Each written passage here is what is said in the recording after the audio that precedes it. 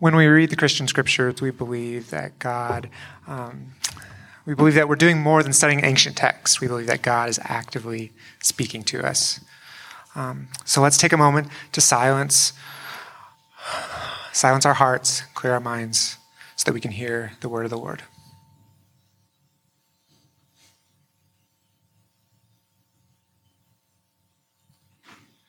Our reading today comes from the book of Psalms, the ancient prayer book of the people of God. These words come from Psalm 90. Lord, you have been our help, generation after generation.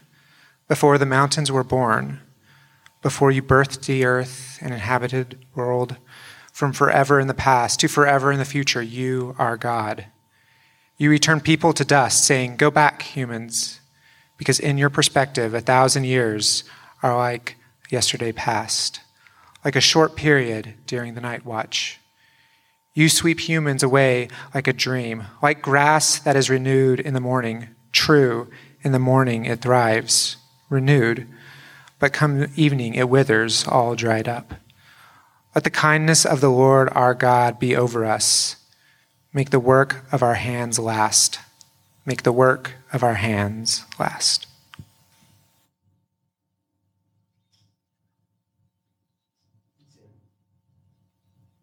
How's it going, everyone? My name is Nate, and today we are concluding our series that we've been in called God at Work. Basically, what we've been doing is we've been talking about how actually work is good. It's really hard. A lot of the times it's really hard, but actually work is good, and it's actually one of the ways that we, as people, participate in God's redemptive purposes in the world. So we're going to be concluding that tonight, but before we do, if you would join me in prayer. God, thank you for this opportunity to gather, and I pray that as we gather, God, the tensions of the past week and the tensions that have yet to come, God, would just kind of slide off our shoulders. God, some of us are coming from, maybe a really, really great day. We got to sleep in, we enjoyed the sun. But some of us, God, had a really tough day. So Lord, we pray that you would just help us to take a breath. That we would center ourselves in your renewing love. And that ultimately, God, we would find rest in your grace. And it's in your name that we pray. Amen. All right. So if you're not familiar with the concept of individualism is basically the idea that living a life of independence, individuality, and autonomy is the best way to live. It's a philosophy that emphasizes like being able to take care of yourself, trailblaze, forge your own path and be your own individual. It also stresses the idea that people shouldn't rely on or expect help from other people, and that you should instead only rely on your own resources and your own efforts to achieve your goals. Basically, any kind of dependency or need for assistance is seen as a flaw or a weakness. Now, in some ways, individualism can actually be a really good thing because it can encourage things like creativity, self-expression, innovation, and it can create a sense of freedom and a hard work ethic because, right, if you're the only one that you can rely on, well, then you should probably work really hard. But the thing about individualism is that individualism has a very dark side, like a very, very dark side, because when left unchecked, individualism leads to an excessive focus on performance and success, right? Remember, individualism says that having a support network is a bad thing, that relying on other people for help is a bad thing, and that the only good thing is living autonomously. And what this does, whether we realize it or not, is it creates and produces within us a competitive mentality in which we constantly feel this intense societal pressure to perform, to succeed, and to achieve in order to prove our worth. Now, Western society has always been pretty individualistic, the United States in particular. The United States was founded on very independent or individualistic principles. But for the most part, individualism was kind of kept in check. That is until after World War II, when individualism eventually evolved into what people are now calling radical individualism. And in a radically individualistic society like ours, achievement is king. And our worth as people has become dependent first and foremost on how much we can accomplish and how well we perform. And the fact that achievement has indeed become king in our society is just so clearly evident in the way that we are so utterly captivated by those zero to hero or rags to riches stories. Right? I'm sure you are all familiar with the mythical tale of Jeff Bezos, right? Who created one of the world's most important and valuable brands out of a garage in 1995. Right? Or the story of the legendary hero Steve Jobs, who started Apple from basically nothing, again in a garage, and who is now exalted as one of the most important people in modern history. The guy might as well be a superhero. And then, of course, who could forget somebody like Mark Zuckerberg, who I'm not convinced is human and is actually probably a robot, but whose success story is every tech startup's dream. And right, the reason why we know these stories and the reason why they captivate our imagination so well is because they embody everything that we, as those living in an individualistic society, have been taught to value. Right? Achievement for us as Americans is king. And our value and worth is dependent first and foremost on success and performance. And honestly, it's no wonder. Right? It's no wonder that achievement is king and that our value is dependent on success and performance. Just take a second to think about every single school that you have ever attended or every single job that you've ever had. Right? Every single school we've been to, every single job that we have ever had, have all measured our value quantitatively. Right? You're a good kid if you get good grades. You're a valuable person if you perform well at work. You're not worth much if you work at McDonald's, but you're worth a lot if you're the CEO of a company. Don't have a college degree? You're kind of, you're down here, but then like the college graduates, right? They're up here. Right? And that's kind of how our society works. It might not be as tangible as I'm making it right now, but that's how we've been taught to think. That's how we've been taught to live. And it has become so embedded in our society that each and every one of us is constantly faced with this intense societal pressure to succeed, achieve, and perform in order to prove our worth. Achievement is king, and we are paying the price. So in his book called The Burnout Society, which is a pretty evocative title, the Korean-German philosopher Byung-Chul Han observes that in today's society, we have more opportunities to reach our full potential than any other generation in history, hands down. You can make more money today than ever before. You can acquire more fame and world renown than ever before. You can live longer today, now, than ever before. And yet, things like mental illness is through the roof. A ton of recent studies have actually shown that high pressure to achieve is directly associated with a higher risk of major depressive disorder, anxiety, and other forms of psychological distress, particularly in students. And then, as Han says in his book, it also leads to things like exhaustion, depletedness, high levels of stress, and the inability to focus or concentrate. Han even goes so far as to say that we as a society have progressed past burnout, right? There's kind of like a lot of discussion about burnout and the effect it has on us, but Han says that actually we have progressed beyond burnout to a point where we are actually self-exploitative. We are exploiting ourselves. And yet, even though all of this pressure to achieve is taking such a toll on us, we nevertheless continue to find the root of our identity in our performance, right? I am what I do. I am what I can produce. And we continually strive for more and more and more in order to be more and more and more. Achievement is king, and we are paying the price. Now, it's kind of at that point where we ask ourselves, is there a better way? Is there a better way than radical individualism in this competitive mentality that imposes such intense societal pressure to succeed and achieve? We look around at folks for whom what they do has become who they are. We see people that believe in order to be valuable, they have to strive with all of their might to be more productive. And we all feel in our bones the exhausting weight of yet another performance review just around the corner, or that grade that the professor is just about to drop. And we all know what it's like to feel like maybe we're just not enough.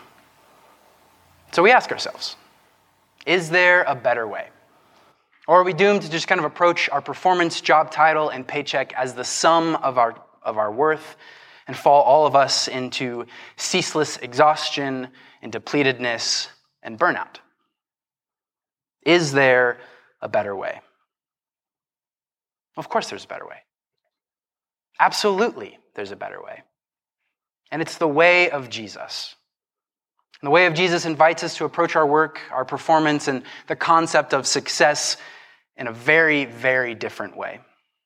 And it begins by first recognizing that we as humans are limited.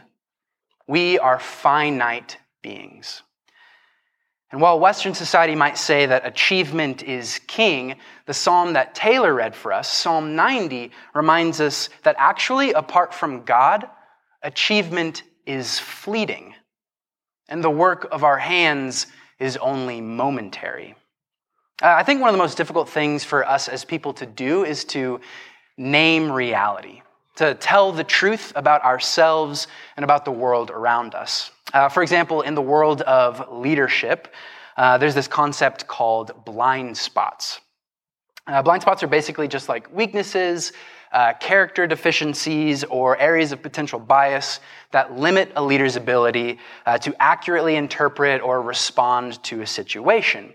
And when not addressed, they almost always lead to damaging behavior, stagnation, and the inability to grow as a person. Basically, any moral failure, like in leadership, can probably be pointed back to the fact that that leader refused to acknowledge their blind spots. And so addressing your blind spots is essential.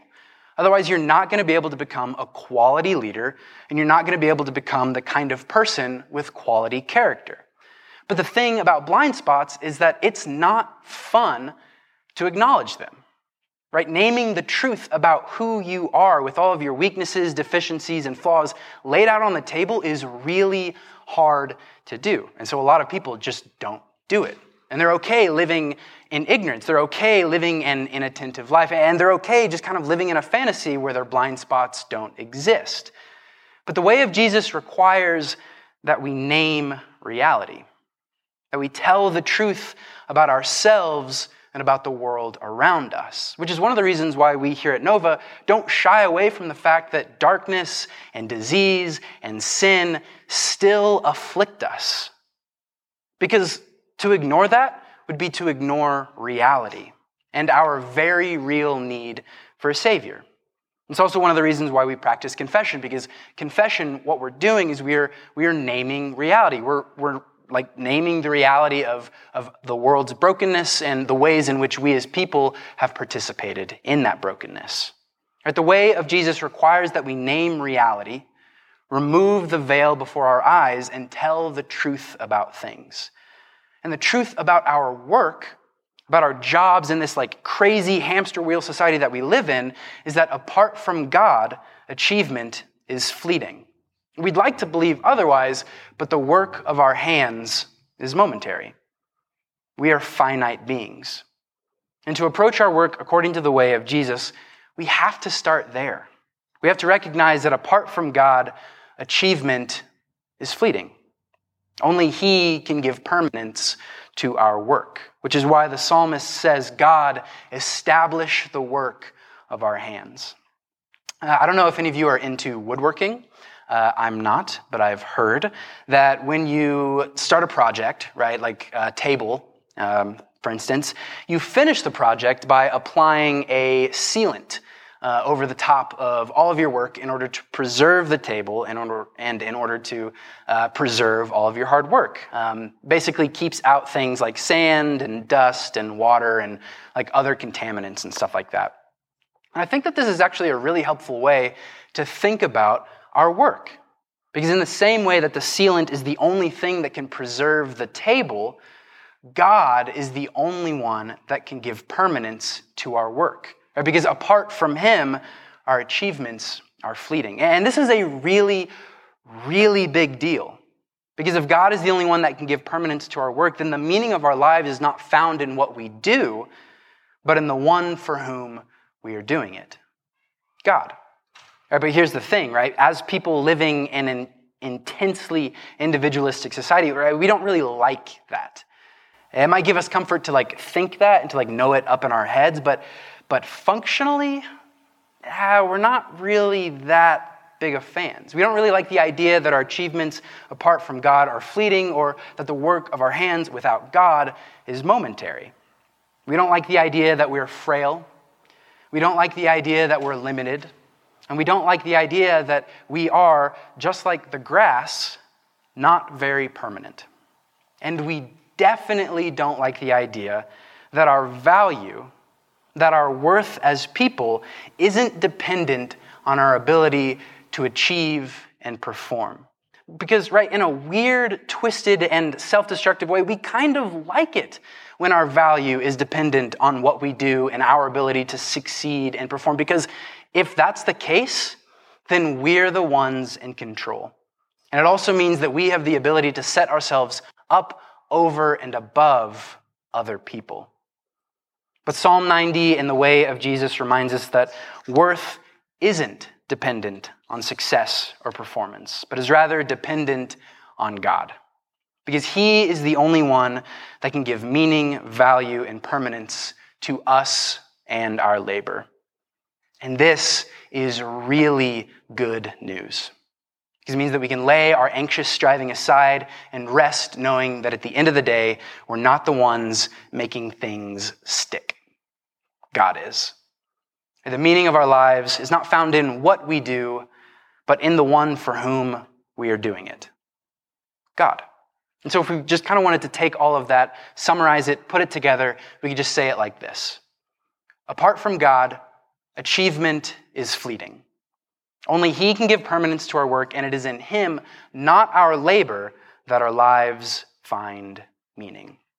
But that is a lot easier to say than it is to believe. Because we have been so fooled by our individualistic society to believe that achievement is king and that we are what we do. So in order to kind of help this settle into our beings, to kind of, actually get it into us, what we're going to do is this. We're going to spend just a little bit of time reflecting and praying. I'm going to open up just a few areas where we might be tempted to believe that we are what we do. And then after I open that area up, I'll leave a few moments of silence for us to pray around that theme or idea. And so if you would, go ahead and close your eyes if you feel comfortable doing so, and we'll spend a little bit of time in prayer together.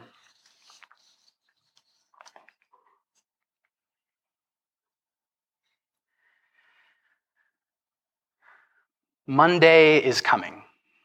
It's just around the corner. What upcoming tasks, deadlines, and responsibilities are making you anxious as the beginning of yet another work week approaches? I spend just a few moments praying, asking God to alleviate your anticipatory anxiety with the reminder that it is in him, not your labor, that your life finds meaning.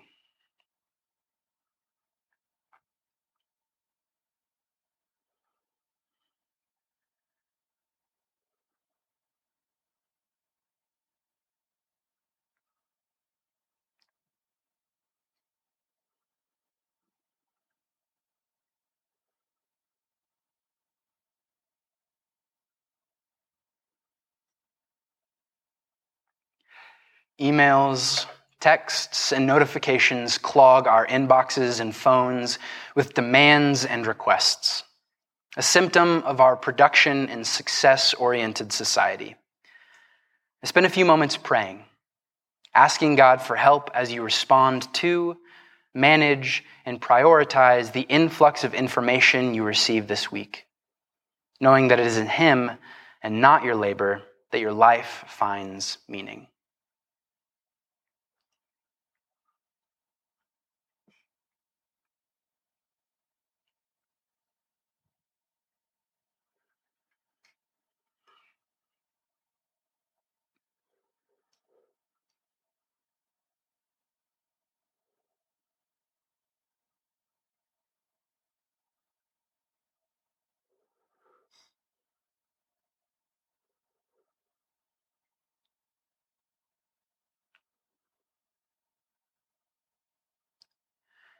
How have the successes and failures of the past week filled your thoughts?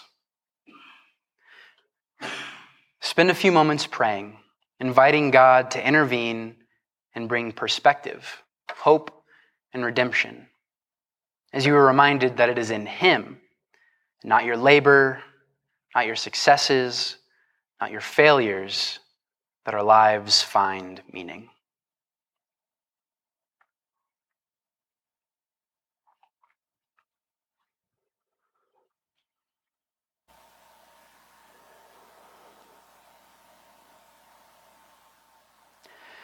God, apart from you, our achievements are fleeting. Only you can give permanence to our work, and it is in you, not our labor, that our lives find meaning. And so, God, we pray that you would release us from this intense pressure to succeed, achieve, and perform in order to prove our worth. God, help us get off the hamster wheel that our society has kept us on for so long. Amen.